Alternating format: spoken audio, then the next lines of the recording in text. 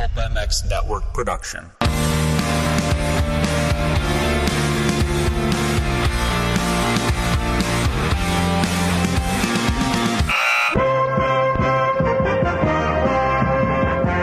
Welcome to the Pulp Hockey Show with Ray Ferraro and Steve Mathis. Support the show by clicking the Amazon banner on pulphockey.com before shopping. Follow the show on Twitter at Pulp Hockey. Subscribe on iTunes and find us on Stitcher or your favorite podcast app.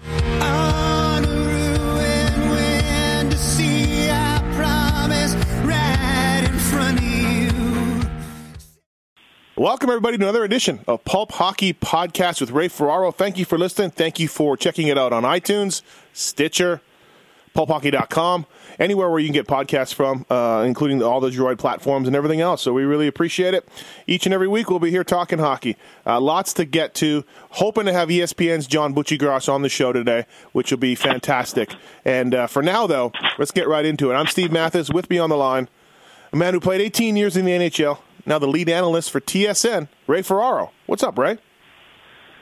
I don't know. Last week of the season, kind of like everybody, you get kind of suspended in the last week when the games still are important. There are lots of important games. Their team's still trying to fight for spots, but I can't help but look forward to next week.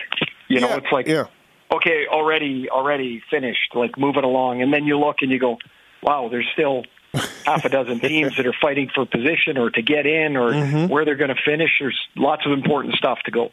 Yeah, for sure.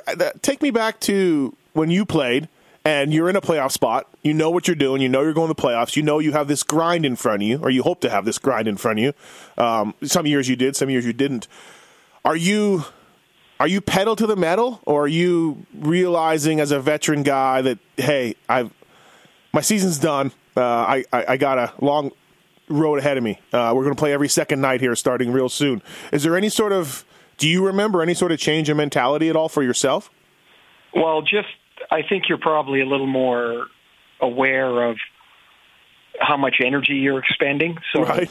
Like on an off day, you might not work out the same. You might not,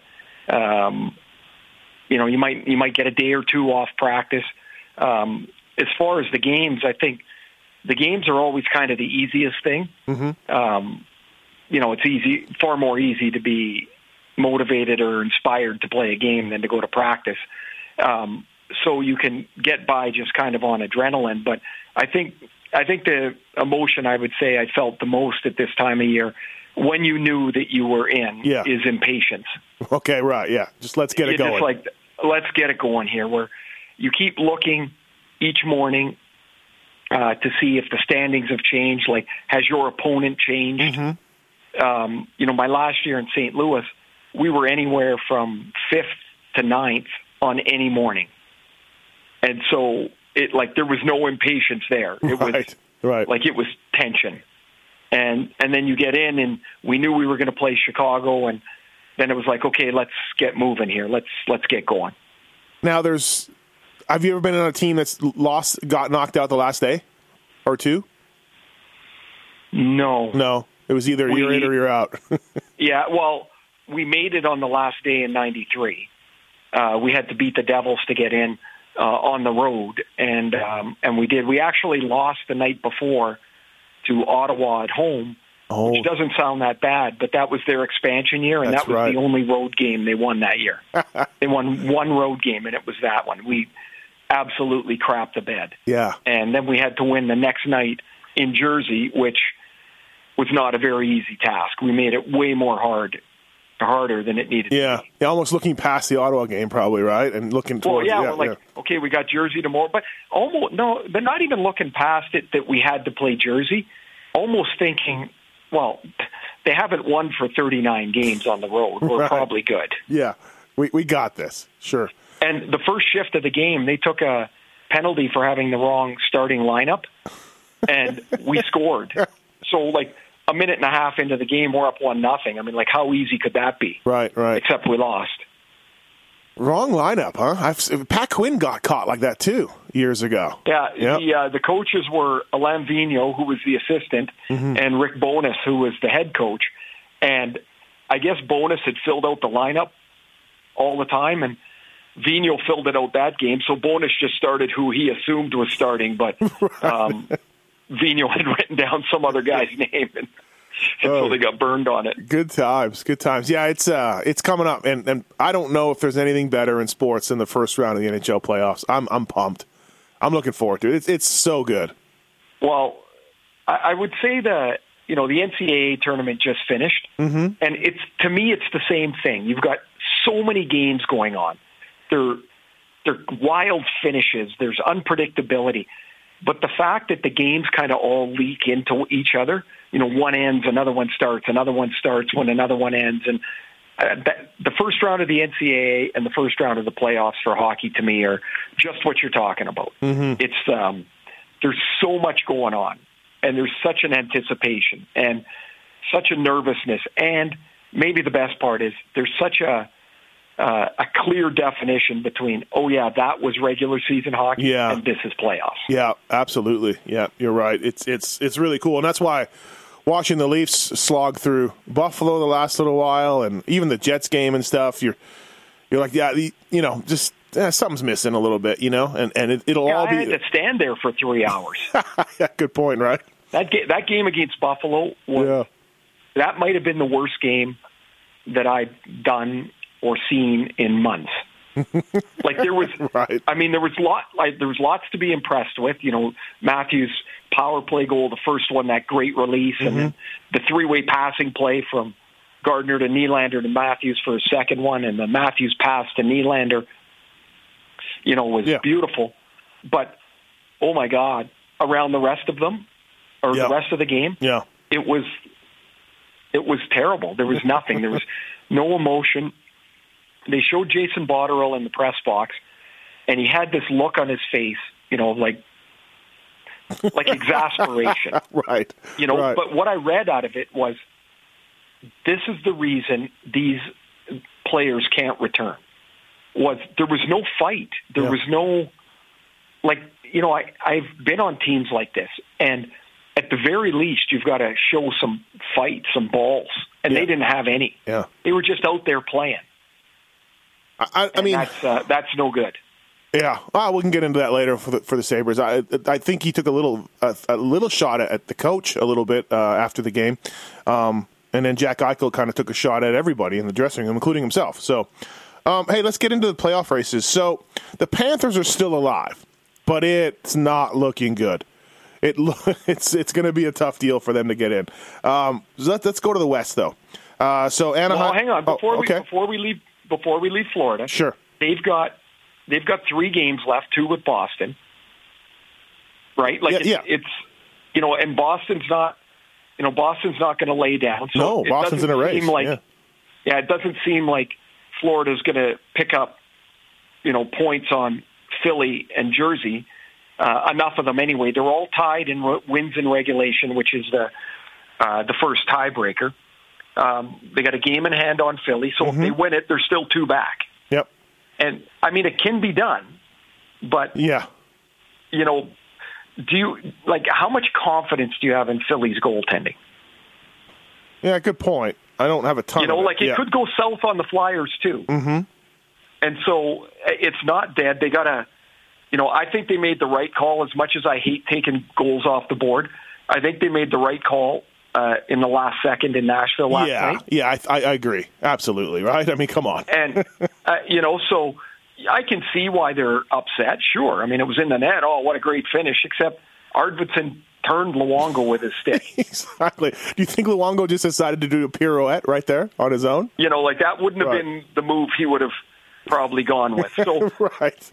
I mean, that's all that's there in the East, except those teams in the Metro are fighting for position. Yep. And that does matter. Right now it's Pittsburgh and Columbus. And so that's that would be a pretty tough series. Yeah, Columbus Pittsburgh is on fire right now, too. Yeah, Columbus is on fire right now. So who knows? Yeah. They're tied, and then Columbus is on fire. So there'll be lots. That's what I mean, those last couple games. Yep. It will determine a lot in the Metro for sure. And I guess it'll determine that wild card. Yep. And then we can get over to the West, which is, Yeah. a little more convoluted. Yeah, absolutely. So basically, it's coming down to Anaheim, Colorado, LA, and St. Louis. LA's got the third spot as we do this. Anaheim's got a game in hand on both. Anaheim's got a game on hand on Colorado and LA. Now, Colorado plays St. Louis, who is 1 point out 2 games from now. But St. Louis has a game in hand on Colorado. Yes, exactly. So I mean, so here's the one thing to keep in mind here. Yep. By a long shot, Anaheim has the lowest wins in regulation. Yep. They cannot be tied with anybody. Mm-hmm. They've got 95 right now, and wouldn't it be something if they get in? And one of the ways they get in, and people can be all pissed off about it, was the way they played that overtime in Edmonton. That's a good point. I just thought of that. You're right. Good point. Yes. Right. The keep away. Yeah. Where they basically built a moat in their zone. Right. And then eventually went down and scored on one shot. But it's going to, Colorado, they've had an amazing year. Mm-hmm. They really have. Yep. And then to be hanging in with no Eric Johnson and no Semyon Varlamov right now is pretty remarkable. Yeah, absolutely. St. Louis had decided, hey, we're not, we're going to look to the future. They trade Paul Stastny, and yet here they are right there. I thought they were dead. Yep. We talked about them a couple weeks ago. I wrote them off. Exactly. Yep. And here they are, Mm-hmm. And again, so third is still up for grabs, in that division also. Of course, LA has it. It's not just a wild card. Like, this thing's going to go right down to the wire. It's going to be great, man. And technically, LA could, if LA ties San Jose, LA finishes in second because they have more regulation wins. Yep. So there's lots to go there. I mean, who would have thought the only spot that's safe is Vegas? Yeah, I know. I went to the doubleheader. They played They played Friday and Saturday night. St. Louis on Friday, and San Jose on Saturday. Yep, place was rocking, and they clinched the division. They raised the banner for the 58 victims in the shooting. It's a pretty good weekend for Las Vegas. William Karlsson had that goal. Yeah. Oh boy. It seems like there's been no momentum for Karlsson to be in the MVP vote, and I think that's got to do with so many other players that you could make a case for. But the guy's got 40 goals. Oh. Like, he's got to be in the conversation somewhere. I just think the whole thing is amazing, and so no one can quite figure it out. Let's face it. They've got, what have they got? 50 wins, and I keep waiting for them to collapse. Yeah, no, but they got 51 wins. They got, are they really going to collapse? I'm not sure, but again, I'll say they have 51 wins. Has a guy gone from 6 to 43 goals before? No, I mean, I'll say no, never. But I mean, outside of a guy maybe being injured and then doing it. Who did it? I think was Warren Young back in the 80s. No, Warren Young went from 0 to 35. He had a pretty good centerman. Pretty good, yeah, pretty good. I don't know if that's ever been done before. I imagine it has been, but we need to look that up. Someone has to. Well, not like that. No. Don't forget, he had 15 goals. You could even take it back longer. Mm-hmm. He had 15 goals the last 2 years. Yeah. Combined. Yeah. Yeah, it's nuts. So, look, you're probably going to be wrong, but people want predictions, Ray. So what are we assuming for the series here? Why don't we do our predictions next Wednesday? Well, I mean about who gets in. Oh, sure. Yeah, like people want to know who gets in. Well, I'm going to say Jersey and Philly will hold on in the East. Okay. And then in the West, what are you thinking? I think Anaheim will get in. Because I don't have any great faith that 100% Anaheim's in. Mm-hmm. They just lost Cam Fowler for the next 2 to 6 weeks. I mean, by the way, is that not? It was like who examined them? Me? No, it was 2 to 8. It was 2 to 8. Yeah. Oh, okay. But was it Dr. Ferraro? I don't know. It looks like it's going to hurt. It's going to be either next Thursday or the end of May. It was Dr. Pepper. Dr. Pepper, I think. Right. So anyway, they don't have him, so it's not going to be. It won't be easy for them. Mm-hmm. They. I'm just looking here. they finish, Anaheim does. Yeah, Minnesota next. With Minnesota, Dallas, and at Arizona. And I think Anaheim's going to get in. Yeah. I think they'll get enough. St. Louis and Colorado. Oh boy, that's so St. Louis has the extra game. Mm-hmm. So they're Chicago at Chicago. Like if St. Louis doesn't get in, it's their own fault. They're playing a Blackhawks team that has no goalies. They're not a great team. And then, then you get into that final game of the year in Colorado. Yeah. That might do it right. You know there. what? Yeah. I really have a tough time with this. Because I can't get by the fact that Varlamov's been so good for them and now they don't have him.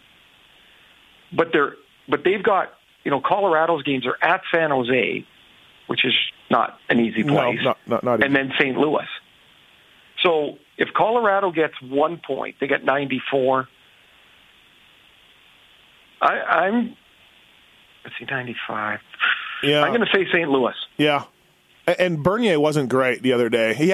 Bernier's had a good season, but the other day against the Kings. All he's got to do is be good for one night. Yeah, good point. But I'm going to take St. Louis, but I don't, like I said, I don't have any great faith that that's this is the one. And it'll be St. Louis and Nashville first round, and it'll be probably the Knights versus L.A. or Anaheim first round. That's what I got to deal with in my house. I volunteer for that series. Yeah. Well, problem is both teams. This is going to be a big deal in my household, and both teams have probably given the Knights the most trouble. Those two California teams. I want to go to I want to do the series so I can be in Vegas and in California. That's all. You're set for playoff work again? I think I'm doing a series for NBC. I don't know yet. Okay, all right. And I certainly don't know where it is. And are you doing World Championships? Yes, I leave May 2nd. And where are they? Copenhagen. Oh yeah, well, that'd be great. We've talked about that before. Great city. I've never been there, but everyone says it's a great city. Everybody says it's awesome. We're actually going to be in a smaller place, Herning, where because that's where Canada will be. That's where Frederick Anderson's from. Oh, okay. And it's not a big place. We get to Copenhagen for the last week. Okay. All right. So hopefully we're gonna have John Buccigross coming up. Your first sort of mentor in the media when you got out of the game. You and Bucci, which is hard to believe, because the reason I say that is, he'd been in broadcasting probably 10 years already by then, or 15 years, and we're the same age. Yeah, right. But I didn't know anything, how to look at a camera, and so Butchie helped me, he helped me a lot. And he gave you the nickname. He did give me the nickname because I had a chicken parm accident. It happens. It happens. It does. You eat with I'm telling you, you eat something that weighs as much as chicken parm, and you ate it with a plastic fork. Right. The potential for danger is high. Yeah, absolutely. I tried to eat a steak with a plastic fork about 2 weeks ago. Terrible. I ended up with one spear by the end. Were you in the media thing? No, I was room service from Outback, and they gave you a plastic fork. Yeah, of course they did, plastic fork and knife. Thank you. We eat some meals. They'll serve like a press meal, kind of like and I guess it's steak of some sort, and we call it "Bring Your Own Cutlery Night," because there are plastic prongs flying all over the place. I'm pretty sure I ate one of the prongs. Like I'd never even noticed. I don't know. I don't know where they went. I couldn't really find them on my plate at the end of the meal. So some things are better left not thinking about. Exactly. All right. Hey, so a really cool story was Scott Foster. And Ray, you were doing this game, Jets Chicago. Scott Foster comes in for the Blackhawks. He's an accountant. Now, I guess but to set the stage, did you know that Anton Forsberg had been hurt and wasn't on the bench? Did you have any idea? So what happened was before the game, the Chicago PR staff came in and gave us a piece of paper. It said the emergency goaltender signed to an amateur tryout. Oh, okay. All right. Is Scott Foster, 36 years old, played at Western Michigan. Here are his stats. Anton Forsberg is injured in the pregame warm-up. He's playing soccer. Okay. So you're like, take whatever. a piece of paper, you read it, and you go, oh, okay, and you put it on the side. And then, because Scott Delia was making his NHL debut. And so we were more concerned with what Delia was all about. And so we're doing the game, and then he cramps up, and he goes down in the crease in the third. And so I'm doing the game for Winnipeg TV, and Dennis Bayak, who is a fantastic guy and is their play-by-play guy, does an awesome job there. We look, and we kind of get the old bug eyes. We're like, where the hell is that piece of paper? Right.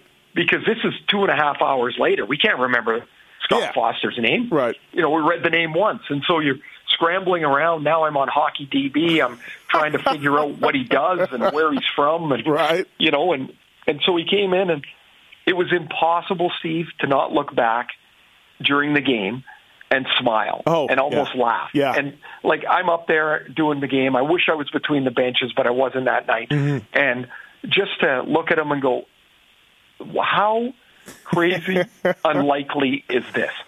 And then he made 7 saves to top it off. Yeah. And a couple of them not bad. A couple of them pretty good. He made one good one on Bufflin. Yep. And another one, I think, on Paul Stastny, a pass across the front of the net. He did awesome. Do you think he was the coolest guy in the accounting department the next day? Right. Oh, man. What's funny is in following up on, I guess he's been refusing all interviews since after the game. He did after the game stuff, and then since then he's got a ton of requests, and he's just like, no, I'm good. I like that part even cooler. Think about that. I like that part. No, I like that. You like it or no? I like it. It's bold. It's like, yeah, that's right. That's right. I went in and shut out the Jets, and I'm good now. Beat it. Oh man, I think I would be saying I'm the accountant to the Stars. Right. Maybe have a line milk that baby, because when you're back playing at Johnny's Ice House, there's going to be no interview. Have a line of merch. Get some merch going for yourself. Why not? Just awesome though. It was so cool. I can't remember that. I've seen it, done here and there. Guys have gotten in late in the games.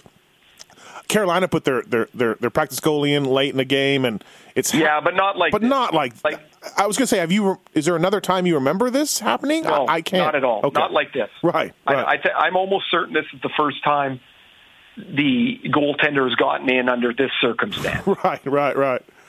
Oh man. Now Winnipeg had a power play, and I wanted Laine to get a one-timer. and I was hoping that he would stop it, because what a story that would be in 10 years. Yeah. I was checking out his gear. His gear looked really good. When you think of a beer leaguer, maybe he's got some old pads, or maybe he's got Do you remember when Tim Thomas finished his career in Florida? Where he still had the Bruin stuff? Yes. He had Bruin stuff and Dallas pads, or I don't know. He looked like a beer league goalie. Yeah, he really did. And this guy looked like his gear actually matched the Hawks uniform. He looked good. No, I agree. I was just thinking it would be some guy. But what a story, man. And, hey, if you were ice level, it would have been great to see, the laughs and the smiles. I'm sure. The guys must have been having a howl with them. When he came out, he walked by Joel Quenneville, and Joel kind of smiled at him and said something. And I said on the broadcast, now, I'm assuming they've met, but maybe not. Probably not, right? I don't know. Why would he have met him before? Yeah, I don't know. Think of why he would have, because he's done this about 13 or 14 times, I guess. But they come in, they go sit upstairs in the press box, they have a meal, they wait, nothing happens, they watch the game, and they go home. Mm-hmm. There's no reason you would have met the coach. No. Now, what would he get paid? Would it be nothing? Nothing? Oh, I thought no. Okay. I think he gets some per diem money, maybe. Okay, but you sign it. You sign a contract in it. Yeah. Yeah, he gets his jersey. He gets. I'm sure, knowing the Blackhawks, they'll frame up his jersey and put the game sheet in it, and they'll make a great memento. But there's no money to be had. Did you play on teams that had practice goalies and equipment managers that were goalies and fill-ins and things like that? Not a regular occurrence, no. Yeah. Every once in a while, you'd have a college kid come out and play goal for you. Yeah. Because one of your goalies was hurt or tired or something, and but that's all I remember. Right. I think it was great that it was Brent Seabrook's 1,000th game, and right. And he made a joke about, well, I guess nobody's going to remember my 1,000th game. Patrick Sharp had a great line. Yeah. He said, "This sums up your career perfectly." Right. By the way, I heard you gave the myself and the show a little bit of a shout out for the silver stick that we got you. So thank you again. Yeah, absolutely. I got spies up in Winnipeg, So we're just about ready to in our home to start putting things on the wall, and so I'm trying to find the right spot for the stick. Perfect. It was a great. That might have been my highlight of the year, to see that Scott Foster. And what about Colin Delia too? That's his first NHL game. It's kind of lost. Yeah, nobody remembers. He started in the East Coast League this year. Yeah, it's a great story. He did great. And then at the other end of the ice was Winnipeg's fourth string goalie. Yeah, true. Eric Comrie. Yeah, Eric Comrie. Yeah. It almost became like they were going to. Okay, who wants to play goal tonight? How many goalies has Chicago? Like it was a contest. How many goalies has Chicago gone through? Actually, I should have looked that up. Well, so Foster, Delia, Glass, Berube, Crawford, 5, Forsberg. Yep, 6. That's 6. 6 goalies in a year. When you use 6 goalies, your year's not going well. There's no way that can. No. Well, Vegas used 5. True. Yeah. Wow, what a story. Okay, so next up, Sedin's 17 years. Danny Sedin, Hank Sedin. They call it a career. I watched a little bit of the game last night, and the fans obviously gave him a real cool send off, and they're cheering him all the time. And they got sent out in the shootout, which I don't think they always do. But you watch their efforts. No, they don't. No, they don't. First of all, for you, Ray, who lives in Vancouver, who know these guys personally a little bit, surprised that they called it? No, I'm not. No. I think the time was right. Look, Henrik's got 3 goals this year. Mm-hmm. And so while the numbers can make you think it was okay, and at times it was, it's just time. Yeah. They have a lot of players, but in this case, we're talking about Henrik and Daniel, that they have a high standard for themselves, and I don't think they could see themselves putting in all the work to prepare for the next year and then having 30 points, mm-hmm. which easily could happen. Mm-hmm. So I think they've made the right decision.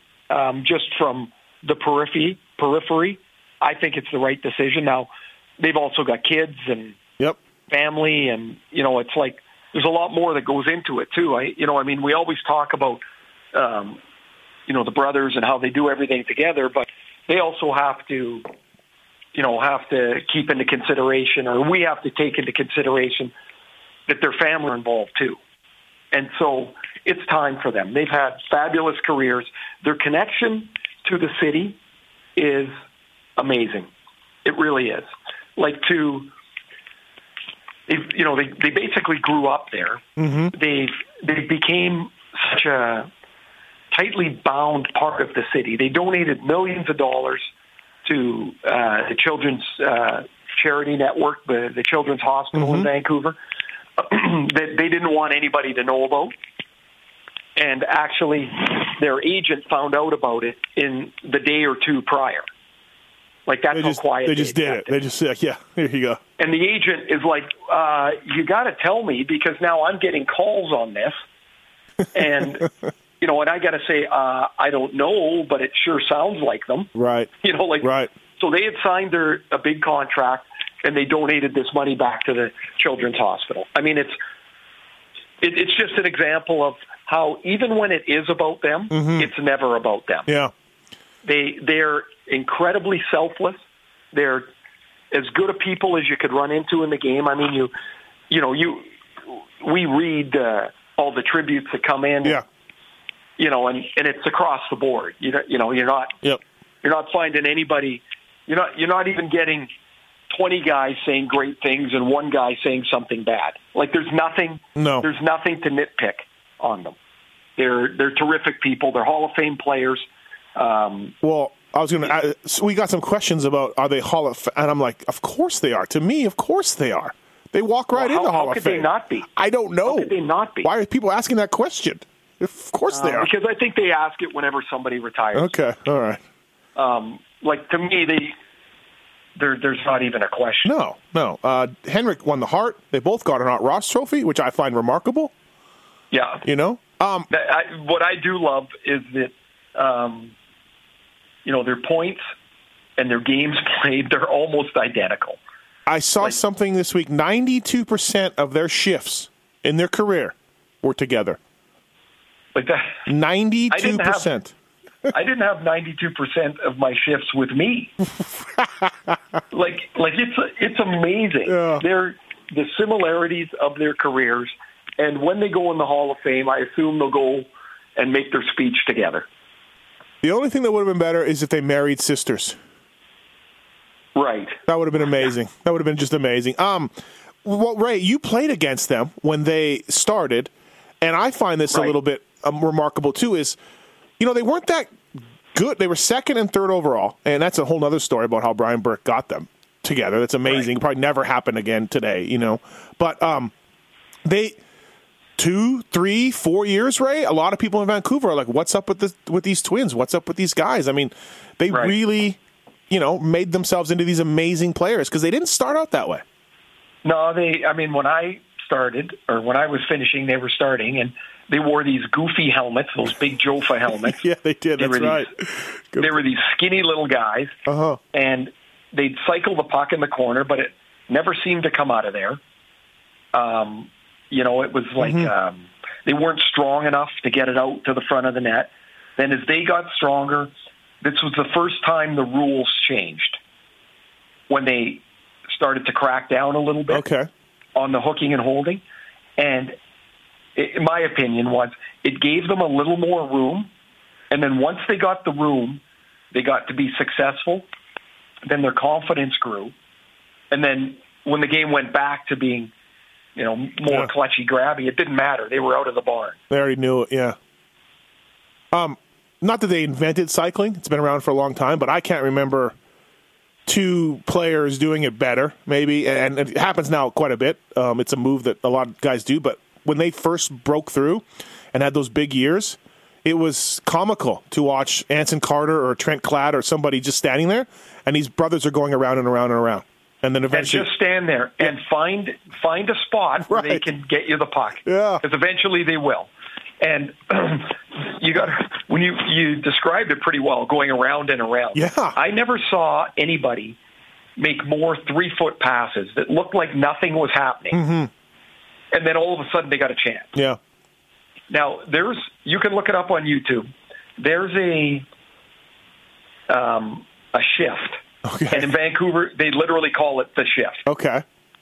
And it is when they basically blew through the ceiling that everybody was like, oh, my God, these guys are amazing. And so if you type in the shift, it's there. All right, I don't know how long they had the puck. Right. And as you're watching it, start looking around at the guys defending. It's like they couldn't be more upright. They don't know what's going on. They're just like, I don't know. Like they couldn't get there. They weren't. We can't stop them. I know we have to stop them. We can't stop them. Right. Yeah. And you know what they did? But you know what they did, to my knowledge, kind of refine and /invent, was that the high tip on the power play. Okay, yeah, sure. So Henrik would shoot it off the side, and Daniel would be in the high slot, and he'd deflect it. Now teams do it all the time. Mm-hmm. But I don't recall anybody doing it before them. I also don't recall anybody doing that break-in on the power play where you drop it way back. Oh, you think I don't recall anybody they were doing first? That yeah. them. Well, that's standard now, right? That's standard now. Yeah, man, really amazing career. And like I said at the beginning, you know them a little bit just from kicking around Vancouver. Nice guys, right? Like awesome. Terrific guys. I know Henrik better. Yep.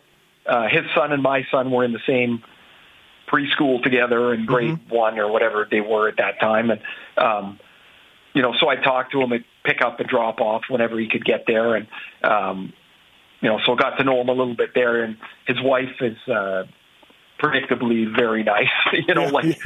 Right. Of course she's nice. They're just really, really great people. I would say the one thing that, probably like a lot of guys, I guess, you can only learn so much publicly from them, but they're kind of funny. They got a good sense of humor. They like to laugh, and I don't know that comes across. No. Probably not so much. Yeah, as a guy that doesn't know them at all and just is a fan, doesn't really come across it much, that they're into that. But yeah, are they the greatest players in Canucks history? They got to be, right? Oh yeah. I mean, there's Bure. Not as electrifying as Bure. Right. Linden. They're better than Linden. Yeah, better than Linden. Better than Marcus Naslund, which is saying something because Naslund was a hell of a player. But yeah, absolutely. Well, it's it'll be missed for sure. They were cool to watch in their prime, no doubt. And the Canucks now have $14 million in cap space. So.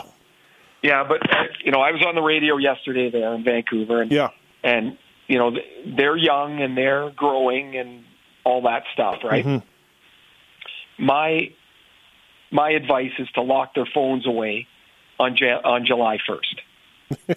Don't go sign any veterans for a 3-year contract. Yeah.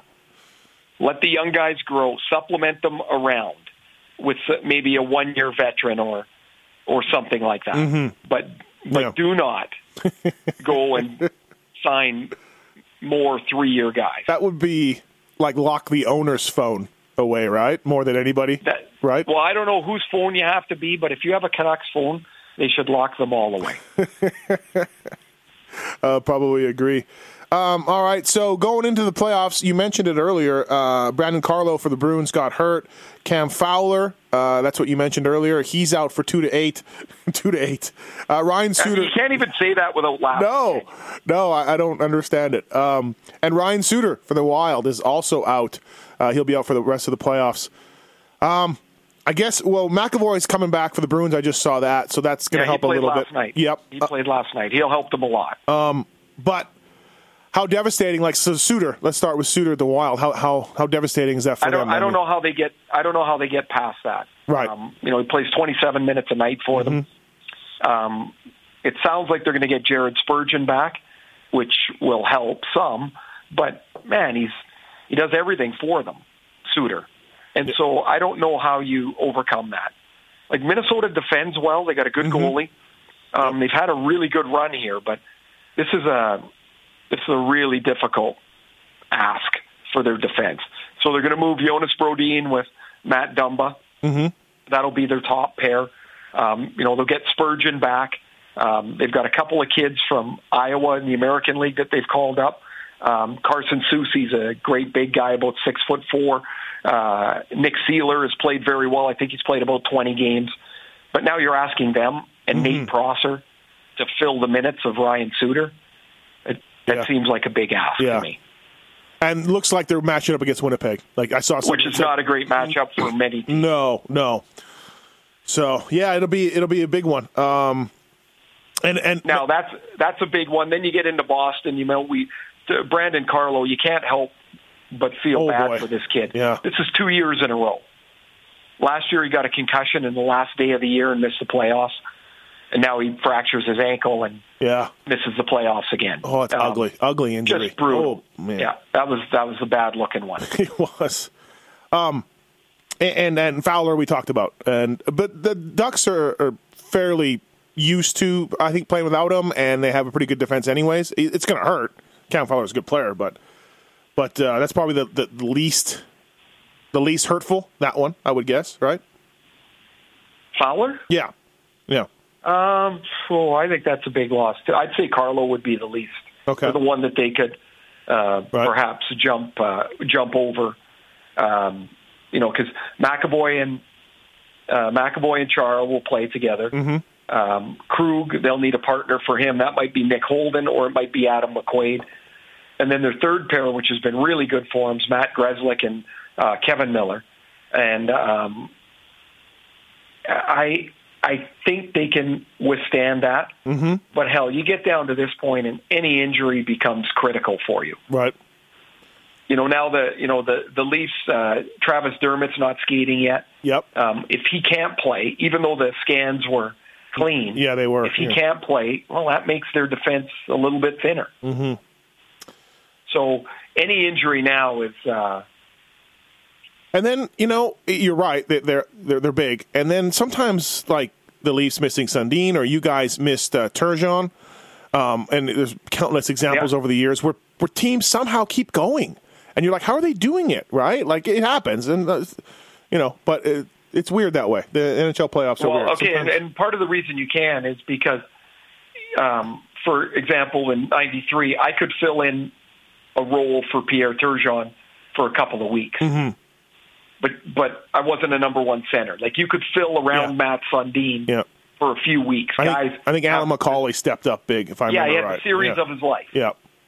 I had the playoffs of my career. And you can do that for a short period of time. Absolutely. Before we get to Brad Marchand, with such a limited time in which to enjoy your watercraft, don't waste any of it worrying about how to protect it, your property in the event of an accident or theft. Let Wyatt Dowling ensure you are properly covered. Allpointsinsurance.ca, this is our Canadian listeners. Allpointsinsurance.ca, 3-year new model replacement. All risk, agreed value protection, claims paid without depreciation. We thank those guys. If you got a watercraft coming up, it's April 4th in Canada. When do you start boating? May, right? May long? It's when you bring the boat out? It depends. I guess so. May long for sure. I'm thinking of Winnipeg, Manitoba, so that does change as opposed to that could British Columbia or somewhere nicer. Anyways, allpointsinsurance.ca. Please check them out. Thanks to those guys. Speaking of the Bruins, Brad Marchand cross-checked Andrew McDonald in the face after they both went down, and for some reason he cross-checked Andrew McDonald in the face. Fined $5,000. Department of Player Safety said, hey, it didn't really connect that bad. It hit Andrew McDonald on the visor. This is another fine for Brad Marchand. Another play where you're just like, what are you doing?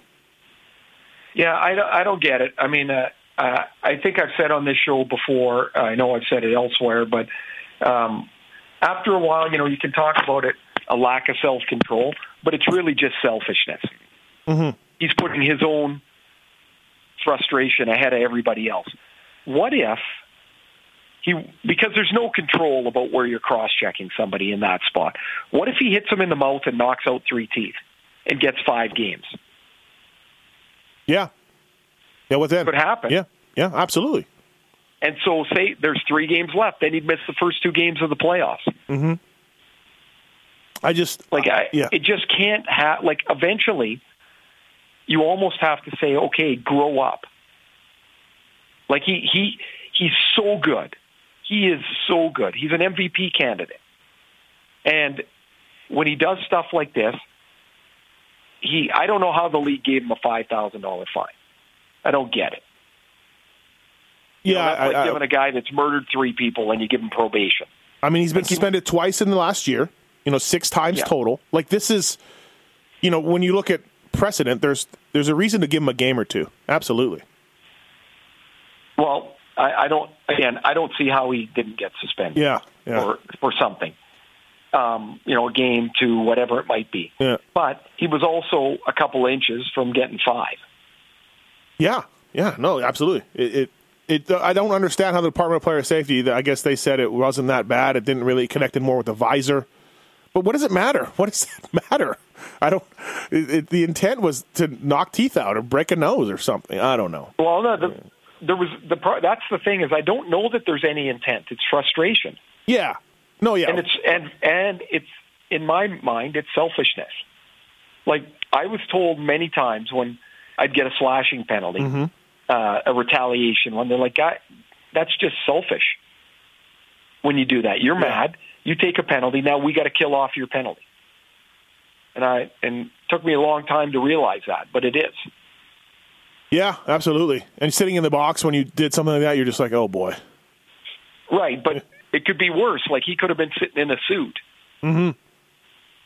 Right, for the next couple of games. And, but he's not. It just, I don't know. It shouldn't happen as much as it does with him. It just shouldn't. Ray Ferraro on the Pulp Hockey Podcast. Please pulphockey.com. Get it on Stitcher. Get it on iTunes. Get it anywhere you get pods from. Thanks for the reviews. Thanks for the listens. Appreciate it. Thanks for the ranking on iTunes. We're always right up there in the top 10 in sports podcasts, so that's appreciative each time we release an episode. So thanks everybody for listening. Appreciate it. Let's move on to some more topics, Ray. So, Ray, there's a lot of, obviously I'm a Maple Leaf fan. I think you know that. A lot of people know that. And so does all the listeners. Right. 103 points for the Leafs. There's a good chance they can set an all-time record for points in a season for the Leafs. And honestly, I kind of shrug my shoulders, Ray, because I've been a Leaf fan my whole life. But you got loser points now, and it's like, yeah. How do I don't know. How should I feel about this? I don't feel like this is an all-time great Leaf team. I don't know. Maybe it's because of my, when you're older, you look back and things are always better when you're youth and you walked uphill to school both ways and blah, blah, blah. I don't know. I don't feel like this is an all-time Leaf team. They're going to get third in their division, Yeah, so, the all-time points and stuff. That doesn't mean anything anymore. I mean, with the extra points that are available, and and there's also been a sense, I think, in the last little while here, they're not going up, they're not going down, and for a lot of it, they've been almost on cruise control. And so I'm with you. I think it's a really good team, and I look at their defense and I see, I see some weakness. I see a goalie that has not been very good over the last 20 games of the year. And, by his standard, he's been a 909 save percentage. That's not going to win in the playoffs. Nope. And I wonder. I think they're a terrific team, but I could see them losing in the first round too. Oh, absolutely. No bargain, especially in their division. Yeah. Just I did read something on The Athletic. I forget who the guy's name is, and I apologize. They did like an era-adjusted ranking of Leaf teams, throughout their history, which was really cool. And this team is, compared to the teams around them and the points they've gathered and all that, they're like 7th best Leaf team or something of all time. But the early 90s squad, I think, was better. One of those years, maybe the first year that Gilmore was there. And, of course, those teams in the 60s and all that. But, I don't know. Just, I shrug my shoulders. Best all-time. Well, how you can be the best all-time team is to win the Stanley Cup. Yeah, there we go. Right. And people will go, okay, this is the best all-time team. Yeah. How pissed would you be, Ray, if you were Josh Levo and you'd been jumped not by one guy, but by two guys now? And he'd asked for a trade, I guess, in the midseason, or his agent did or whatever, and Leafs are like, yeah, whatever. But it's clear that Josh Levo, Babcock is not a fan. Well, I would think so. They've had plenty of opportunity to get him in. I know, right? He's got to be pissed. I'm sure he's not thrilled, and I'm sure he's probably wondering at times why he signed that contract for next year. I can't tell you whether Josh Levo is an NHL player or not, but I think he's certainly a prospect. Like a prospect that deserves a 20-game or 30-game look somewhere. Yeah. But, maybe that comes after this year. I don't know. Komarov, Bozak, JVR, they're not all going to be back. That opens up a spot. Clearly, Andreas Jansson's got one of those spots. Yep. And he's been good, and Kapanen's been good. Really good. Yeah. There's another spot open where Plekanec is, but that doesn't affect Levo. No, he's not a center. No. So, let's assume Komarov goes. Yeah. And Bozak goes. Yeah. Well, that means they need a centerman. So Nylander maybe moves into the middle. That opens up a winger spot. That likely becomes Jansson's spot. Not necessarily with Matthews, but he would be ahead of Levo for that spot. Komarov goes. That's an open spot. There is some room as you look at it. I don't know what they'll do with JVR, whether they'll have the money or the cap space to go ahead and get him signed. Or they go and sign somebody like Marleau again. And Levo's like, great, thanks. Awesome. I don't know. But see, now they're in a dangerous spot now. Marleau was an easy sign because they weren't into the contracts of Nylander, Marner, and Matthews. They're not going to sign a veteran like that to 3 years because They're 1 year away from Matthews' mega deal. Yep, from everybody being maxed. All of them. And so, or whether it's maxed or not maxed. Yeah, no, I don't mean max, like, not that, but. But they're, Matthews is, Eichel got 10 million. Mm-hmm. Well, that's a starting point. Starting point, exactly. I think you talked about it with McDavid, where you just move the piece of Slide paper. the 8-year paper across, right. Fill it out, and we'll see what we can do. Yeah, exactly. Let's take some questions from some fans. Still waiting on Bucci Gross. Hopefully we make it happen here. Bucci's got so Bucci right now, so people know, he's doing the Frozen Four in St. Paul. And right now they've got their media availability with all the teams. And so as we're taping this, he's talking to Ohio State right now. And so nobody loves. Go ahead. Sorry. I was going to say, if he can get out of there, then he'll join us. Nobody likes college hockey like John Bucci Gross. Nobody. Oh, he loves it. He loves it. All right. Email from Sean here. Hey, new to the show. I really dig it. I sat literally behind you in your final game against the Wings in 2002. I'm guessing he means you and not me. Just wondering what it was like to play against that crazy Wings team of 2002, and your thoughts on Ken Holland. Has he dug too deep of a hole, or does he still deserve a chance to turn it around? Well, to play against that team, that was as good a team as I remember playing against. Mm-hmm.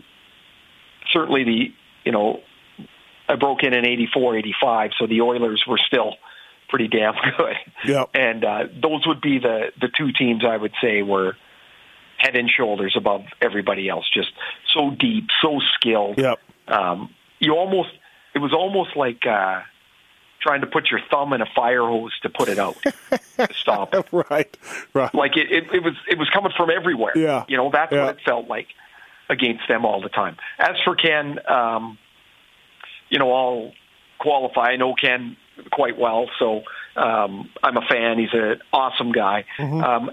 Looking at his record, what I find interesting is, so the Wings have missed the playoffs now. This will be 2 years in a row. Yep. When they were making their runs of 25 straight years in the playoffs, what were they supposed to do? They had Lidstrom, Datsuk, and Zetterberg. You were never going to be bad enough to rebuild. And so you run it out as long as you can, and then you have to rebuild. Mm-hmm. So there's a couple contracts that you don't necessarily like that they've signed in Detroit. There have been, yeah. But that's the same anywhere. So I would say, are they crippling contracts for them? No. Franzen's on IR. Stephen Weiss is on IR. Mm-hmm. Mike Babcock wanted to sign Stephen Weiss. That was a Babcock. It was, really? Yeah. He wanted to. Yeah. They wanted somebody different than Val Filppula. Mm-hmm. And so Filppula left as a free agent, and basically Weiss signed the same deal in Detroit. That never worked out. Justin Abdelkader, maybe a couple of years too long, but it's at a $4 million cap hit. It's kind of, I don't know, is that a little high? Maybe. Yeah. But the fact of the matter is they've got to rebuild. Last year, they had their first top 10 draft pick in 25 years. But they've drafted at the bottom of the first round because they've been so good for a quarter of a century. Yep. Yeah, and like you said, what were they supposed to do? Like in the middle of these runs, just start getting rid of Datsuk and Zetterberg? Like, no, you're not going to do that. Right, they were too good to do it. Yeah. And so now they've got, I think, 12 picks this year and 11 picks next year. They had 10 last year. Ken has compiled the draft picks. Now it's up to the scouting staff to put those picks into practice. And if they miss, then it's time for them all to be removed and changed. But they're going to get a top 5 pick probably this year. Mm-hmm. They've never had that. Look at any team that's any good. They had it in 83. They got Yzerman. Right, 83. right. 30 years ago. Right. So any team that's any good right now, they've got a top 5 pick in their lineup. Yep. I wondered about the Tatar trade, sending him to Vegas here, but after watching him for many games now, you don't notice him for 2 games, and then he has a terrific game. And then you don't notice him, and then he has a terrific game. Right, and you got 3 draft picks for him. Yep. I get it. I get why they let him go. A first, a second, and a third is a pretty damn good bounty for Thomas Tatar. Yeah. All right. So do you think in your opinion, then, he deserves to come back? I think he deserves a 2-year extension. Right. All right. From Pierre Desjardins, what bugs Ray on the golf course? Hashtag what's bugging Ray? What bugs Ray on the golf course? Play. Slow play? Yeah. Yeah, get to your ball, hit it. While the other guys are hitting, get to your ball, figure out what club you want to hit, and then hit it. I can't stand guys that stand around or they walk all over the green. They look like they're looking for quarters. Like, read your putt and hit it. Okay. We're all about the same. Just get up there, make your read, take 30 seconds and hit it. Nobody's saying for you to run around the course, but I cannot stand slow play. As an amateur hacker like myself, what's acceptable to look for the ball? Yeah, a couple minutes. Okay, a couple minutes. That's about what I do. And then I'm like, okay. Yeah, and then after, there should be, and this might be in life something that is deteriorated in society, but a common sense clock. As you're walking around, there should be a common sense clock in your head for certain things. When you're on the golf course, you're in the trees, you're looking for the ball, there should be a little ding. Okay, that's long enough. There's people waiting behind you. Sure, yeah. Yep. Get another ball and put it down. Nobody is filming you or taping you for the Masters.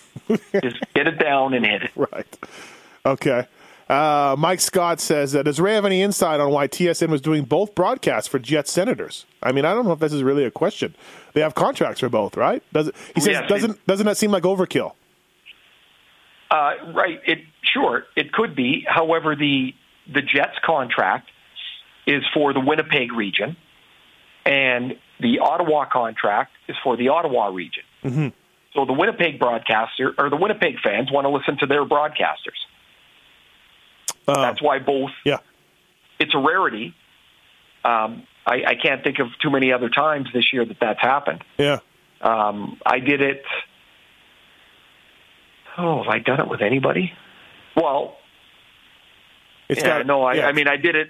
I'm trying to think of Canadian teams, but no, that would pretty much be it. Yeah, a lot of all Canadian stuff is national games. Not always, but a lot of them are, which is the other network, and other teams. You only got seven teams. So, Bert Smeet says, "Hey Ray, you mentioned Ruben Kincaid last week. Were you a Partridge Family fan or a Brady Bunch? Love the show." Brady Bunch. I liked Marchand. This one's a good question, actually. Maybe, and I don't know if you know the answer, but I'm interested in this one. Christopher Owen says, who are some of the older gentlemen that man the score clock, the penalty box, the goal lights, and how do they get their jobs? I don't know how they get their jobs, but once they have them, they never give them up. You're granted into it, yeah. And so they get paid a little bit by the league. I'm not sure how much, but it's a cool gig, right? Oh, they for run sure. the clock. The penalty box guy, I love those guys. You'd go in, have a conversation, guy give you a water bottle. You get to know them after a while. Yeah. Right? Right. Like the announcer, in Philadelphia. Sure. Right. The announcer in Philadelphia, Lou Nolan, he's been there forever. And so I got to know Lou because I was in the penalty box a little bit. And, we talk, and now I see him, and we talk. Lou's been doing it for 40 years. That's hilarious. Like, what a gig. Yeah. Yeah. And how about whenever like the two guys are jawing at each other in the penalty boxes and they're yelling and screaming and, whatever, throwing a stick, and the older guys are just sitting there stone-faced straight ahead, but they're hearing everything. They got to just have so much gold information. One of those guys should write a book. Right? Yeah. Absolutely. Yeah, because, they get it all, right? They get it all. And RIP to the goal judges, by the way. No longer there. But No longer there. They have a guy that turns the light on. He sits up in the press box. Oh, is that where he is? Okay, I didn't know. Yeah. Yeah.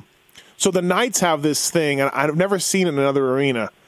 If penalty for the other team, they cut to the penalty box, and it's a staged thing. It's two actors. The guy's dressed up as the official, and the player's got the gear on, and he's got some stubble on his face, and they're zooming in on the penalty box, and they start arguing with each other over the penalty call, or the penalty box guy gives the player a sign that says "shame," I feel shame, and he holds this up, and you think it's real. You think for like 10 seconds, you're like, what? And it's acting like good. That's good shtick. Oh, it's good. It's great. And other times they'll have like 3 or 4 different things. The player will start pretending to cry on the guy's shoulder. The player will start crying. It's great. It's good. See, that's game prep, and I'm a fan of all of that. Yep. Jay Eaton says, "Who's Ray's favorite assistant coach that he played under?" Leachy ? My favorite assistant was Lorne Henning. All right. Awesome guy. He was with me with the Islanders. He became the head coach for 1 year. He's now in Red Bull in Salzburg. Oh, really? Austria. Oh, is that where he is? Yep. Okay. Yeah, I never. And he's an awesome guy. He's funny. He was really good at what he did. He was my favorite. Ray, what are your thoughts from Keith Werbowski or something like that? Ray, what are your thoughts on the Hockey Academy route of player development? Hang on, what did you just say? Werbowski. I think it's Werbowski. Yeah, I don't know. Okay, well, you're reading it, so you've got a better chance than anyone else to get it. It's spelt weird. Sorry, Keith. Ray, what are your thoughts on the Hockey Academy route of player development versus the traditional AAA route? Well, the academies they combine the school and the hockey, and I can see the value of it. You just have to make sure that you're getting real value for your schooling and your hockey. If you understand what I mean, just because they're combined doesn't mean it's great, right? So that would be one thing. There's a real cost to that AAA doesn't have. You're not boarding. You don't have room and board to play. You're living at home. Mm-hmm. So in some cases, maybe it's better. I would say this: there's not one way of anything that is the best.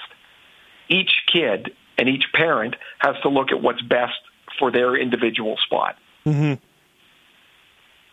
Yeah, you hear some of these stories about these kids moving out of the house at 14, 15. Yeah, see, that to me is crazy. Yeah, it's nuts, but I mean... And as a parent, I want my kids with me in those really important years. Yep. Nigel Street says, given that for many the season is ending, what is the etiquette for players tipping the support staff / trainers? Is it only the top players, or do all contribute? Is it done individually, or does the team captain dish it out? What do you do for those guys? Been done a couple. First of all, everybody does it. Mm-hmm. The younger guys are told that you do it because they wouldn't know. Yeah. Right? You're like, you don't just walk out of the room, and so somebody will say, hey, it should be $500 a guy for the trainers. Okay. Or it might be more than that. It might be each guy should give $200 per training guy. There might be one trainer that does extra work for you. You tip him more. You look after those guys for sure. Sometimes you just put all the money all goes into a central pot and it gets dispersed by the captains. Yep. But those guys do so much work. Oh, I bet. So much work. And you're just trying to say thank you a little bit. Yeah, you think about those guys, oftentimes when the planes land, they go right to the rink, and start putting up stuff. Lots of time. Yeah. Should the NHL make an award called the Gretzky Award for most assists in a season? No more awards. I'm for this. I like this. You say no, though. No more awards. No. If they want to do something, they should take all of the trophies, put them in the Hall of Fame, so they're always honored, and then rename the trophies with people's names, players' names, to honor the new history of the game. Yeah. Nobody knows the Norris Trophy. Nobody knows who James Norris was. Yep. Frank Calder. whatever. Right? Like what? Why isn't the best defenseman the Norris Trophy? Why isn't it the Bobby Orr Trophy? Yeah. Like seriously. No, I agree. Why isn't the top scorer the Gretzky? And also, you don't have an answer. No, I don't. Well, especially because if you read some old books and look up on the origins of the NHL, some of those owners weren't exactly great guys. Oh no, they were not. No, you know what I mean. They weren't exactly pillars of the community. Talking William Norris or whoever owned the Blackhawks. Who owned the Blackhawks? Was it Wirtz? No, it wasn't Wirtz at the very beginning, was it? It might have been. Yeah, they weren't exactly amazing guys, So, yeah, I just think you've honored them. Put the trophies in the Hall of Fame because you're still honoring those contributions to the game, and then you have new trophies and new names on them. So you have a Gretzky and a Lemieux and the Lady Byng. Why couldn't that be the Jean Beliveau Trophy? Yeah. Like, I don't know. I think it's like a update, a refresh. I think I'm with you. Let's do it. The Ray Ferraro Trophy. That would be for what? Chirping in the penalty box? No, we'll do that for the junior player who scores the most goals. I like that. I think I'd be on board for that, although I'm not sure anyone really knows what I did. So, Paul Fazzari, what was Ray's? I think we know the answer, but he's got the bottom of it is really good. What was Ray's single greatest playoff moment? What was his most heartbreaking? And what was the best intermission speech he heard in the playoffs? I like that last one. I like the last one. Well, the best would be 93, Game 7 against Pittsburgh. Setting up David Volek for the series-winning goal. Sure. That would be the best. Heartbreaking. Probably losing to Montreal in overtime in Game 7 in the second round in '86. Oh, good. The Rangers were waiting in the conference final. Mm-hmm. They were decimated by injuries. Yeah. And Claude Lemieux. We had a chance in overtime, and I had John Anderson open on the back door, and I should have shot it, but I tried to pass it, and Guy Carbonneau poked it away, and then they scored the next shift, and so that was always a... Yeah. As far as the speech, in between periods, to be honest with you, the only one I can remember between periods would be Game 7 of the Islanders and Pittsburgh series, and we'd blown a 3-1 lead. Mm-hmm. And basically, they said, let's see, what were we doing? We're sitting around, everybody kind of moping around for 5 or 7 minutes, and then I believe it was Steve Thomas stood up and basically said, "F it, guys, we're one shot away." Like, nobody would have thought we would have been here 2 weeks ago. Yeah. Like this, and just the way he said it, like there was such fire. Mm-hmm. Like that was the one I remember. Yes. And that's kind of Stumpy. That's Stumpy. It's his that's just the way he was. It's his Leaf background. The Leaf teams. No, that's not it. Yep. They hadn't won crap in Toronto. Kyle Waters says, Ray, you were a player who played in the NHL through a lot of equipment changes, technology changes. Were you a person willing and eager to try out the newest skates, sticks? He's saying the wood to 2-piece or the 1-piece comp, or the aluminum ones even in your era. Or were you more old school and sat back with your then old school stuff? Like, how were you when that aluminum stick came out? Oh, I got an aluminum stick when I was in junior my last year. I wanted to try it, and I loved it. They're that old? Wood blade. Sorry to bring you down, but I didn't know they were that old back then. Huh? Okay. It's all right. I scored first game I got one. Mm-hmm. I was in Brandon. I wanted to try one. The general manager said, all right, nobody else had them. And he said, all right. Okay. And I got 7 goals. Oh, you were on board. So I'm using aluminum sticks. Yeah. Right. So, I would be okay with that. My equipment, though, I use my shin pads. I think my shin pads, I used them for 14 years. Really? Oh, yeah. geez. They finally threw them out and found me another garbage pair. Yeah. I liked them. They were comfortable. They were mine. Skates, I always used Bauer. Okay. So whatever the new Bauers were, I used, but they weren't as specialized as they are today. Were they off the shelf stuff, really? Like literally, or would they? No, you get your own skates. Okay, you would. But now, Okay. the players get a mold made of their foot. Yep. We weren't getting a mold made. And then for the one-piece sticks that came in at the end, I never used them. You never did? No. Really? Weren't they around? Maybe my last year or so. Oh, okay. All right. Joe Sakic was using one. Mm-hmm. There was not a lot. I was still using the two-piece, and I was fine with that. All right. Tyler Jones says, "What's your take on year-round hockey? What age should kids begin training to year-round?" Year-round hockey is stupid. Year-round anything is stupid. Okay. Go do something else. Be a kid. Go play baseball. Go play golf. Play soccer. Climb a rock. Jump out of a tree. Be a kid. This frustrates me, Steve, to no end. To no end. Mm-hmm. And I think parents are well-meaning, but they're lunatics. To just think of it from a physical standpoint. You have a developing body, boy or girl, that's using the same skating muscles for 12 months. Do you think you're exposing him to injury, him or her? Absolutely you are.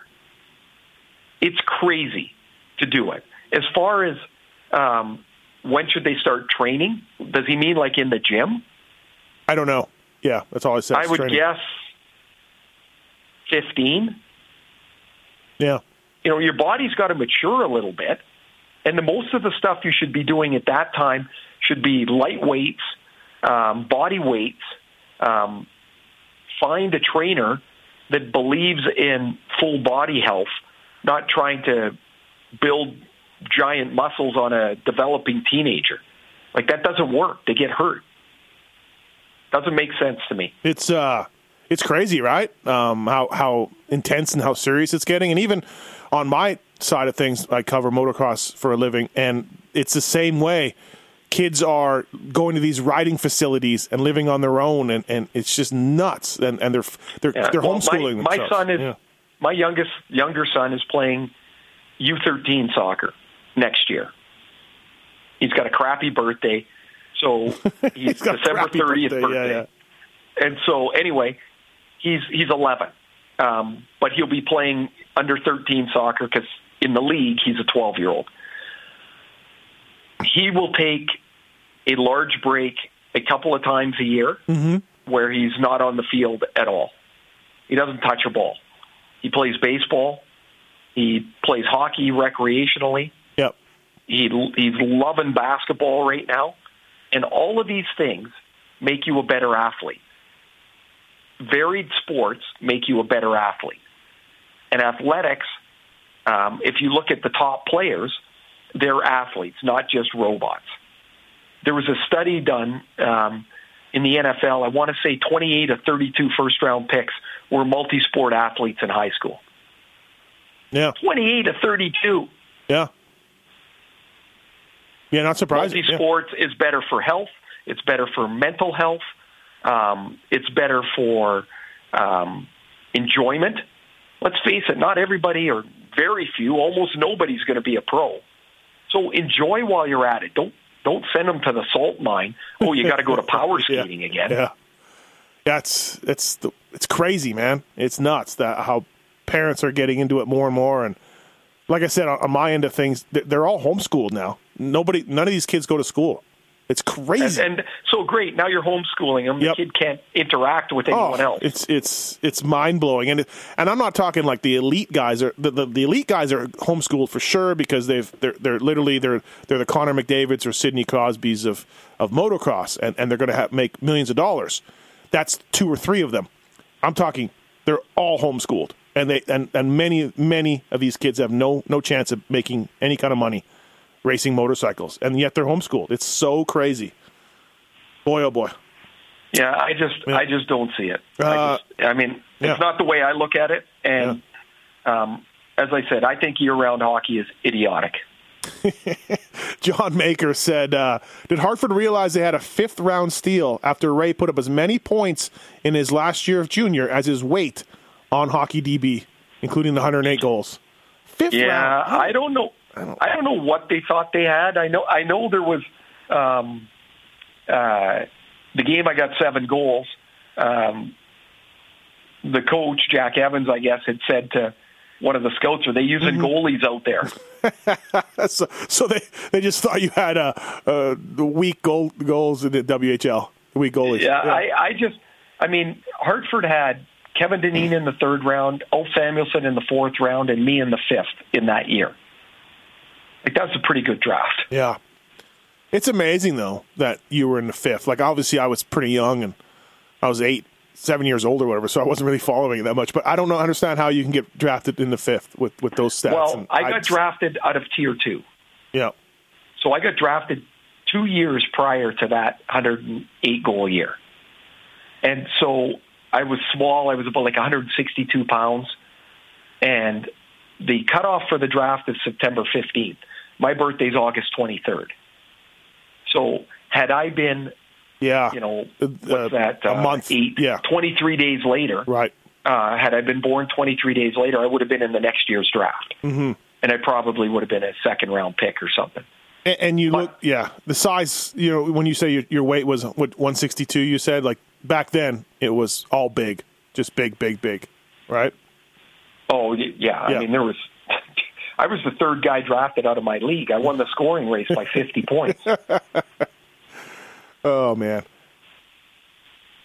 All right, well, that's most of the questions that we got, besides some of the ones on Sedin's and Hall of Fame. And, Ray, you got to get to the airport. I got to get on with my job. So, Buccigross, we're going to miss him, John Buccigross, but we will try to get him next week for our playoff preview podcast. Yeah, we'll rope him in for next Wednesday. He'll be in, and he can tell us about the Frozen Four, which he will have just completed, about which players look like they're going to go ahead and be guys we can look for in the future. It's something he loves to do, and ESPN slowly getting their way back into hockey, so we can ask him about that too. Yeah, absolutely. Perfect. All right, everybody. Well, thank you for listening, everybody. Appreciate it. We'll be here next week. The playoffs start. Ray will make his picks right on the show, and we will hold it to him. Thanks, Ray. Thanks for your time. Thanks, everybody, for listening. Appreciate it. You betcha. Have a great week, everyone. Listen up and let us know what you think, and we will make sure we get to as many questions as we can next Wednesday, but we enjoy hearing from you. We'll talk to you soon.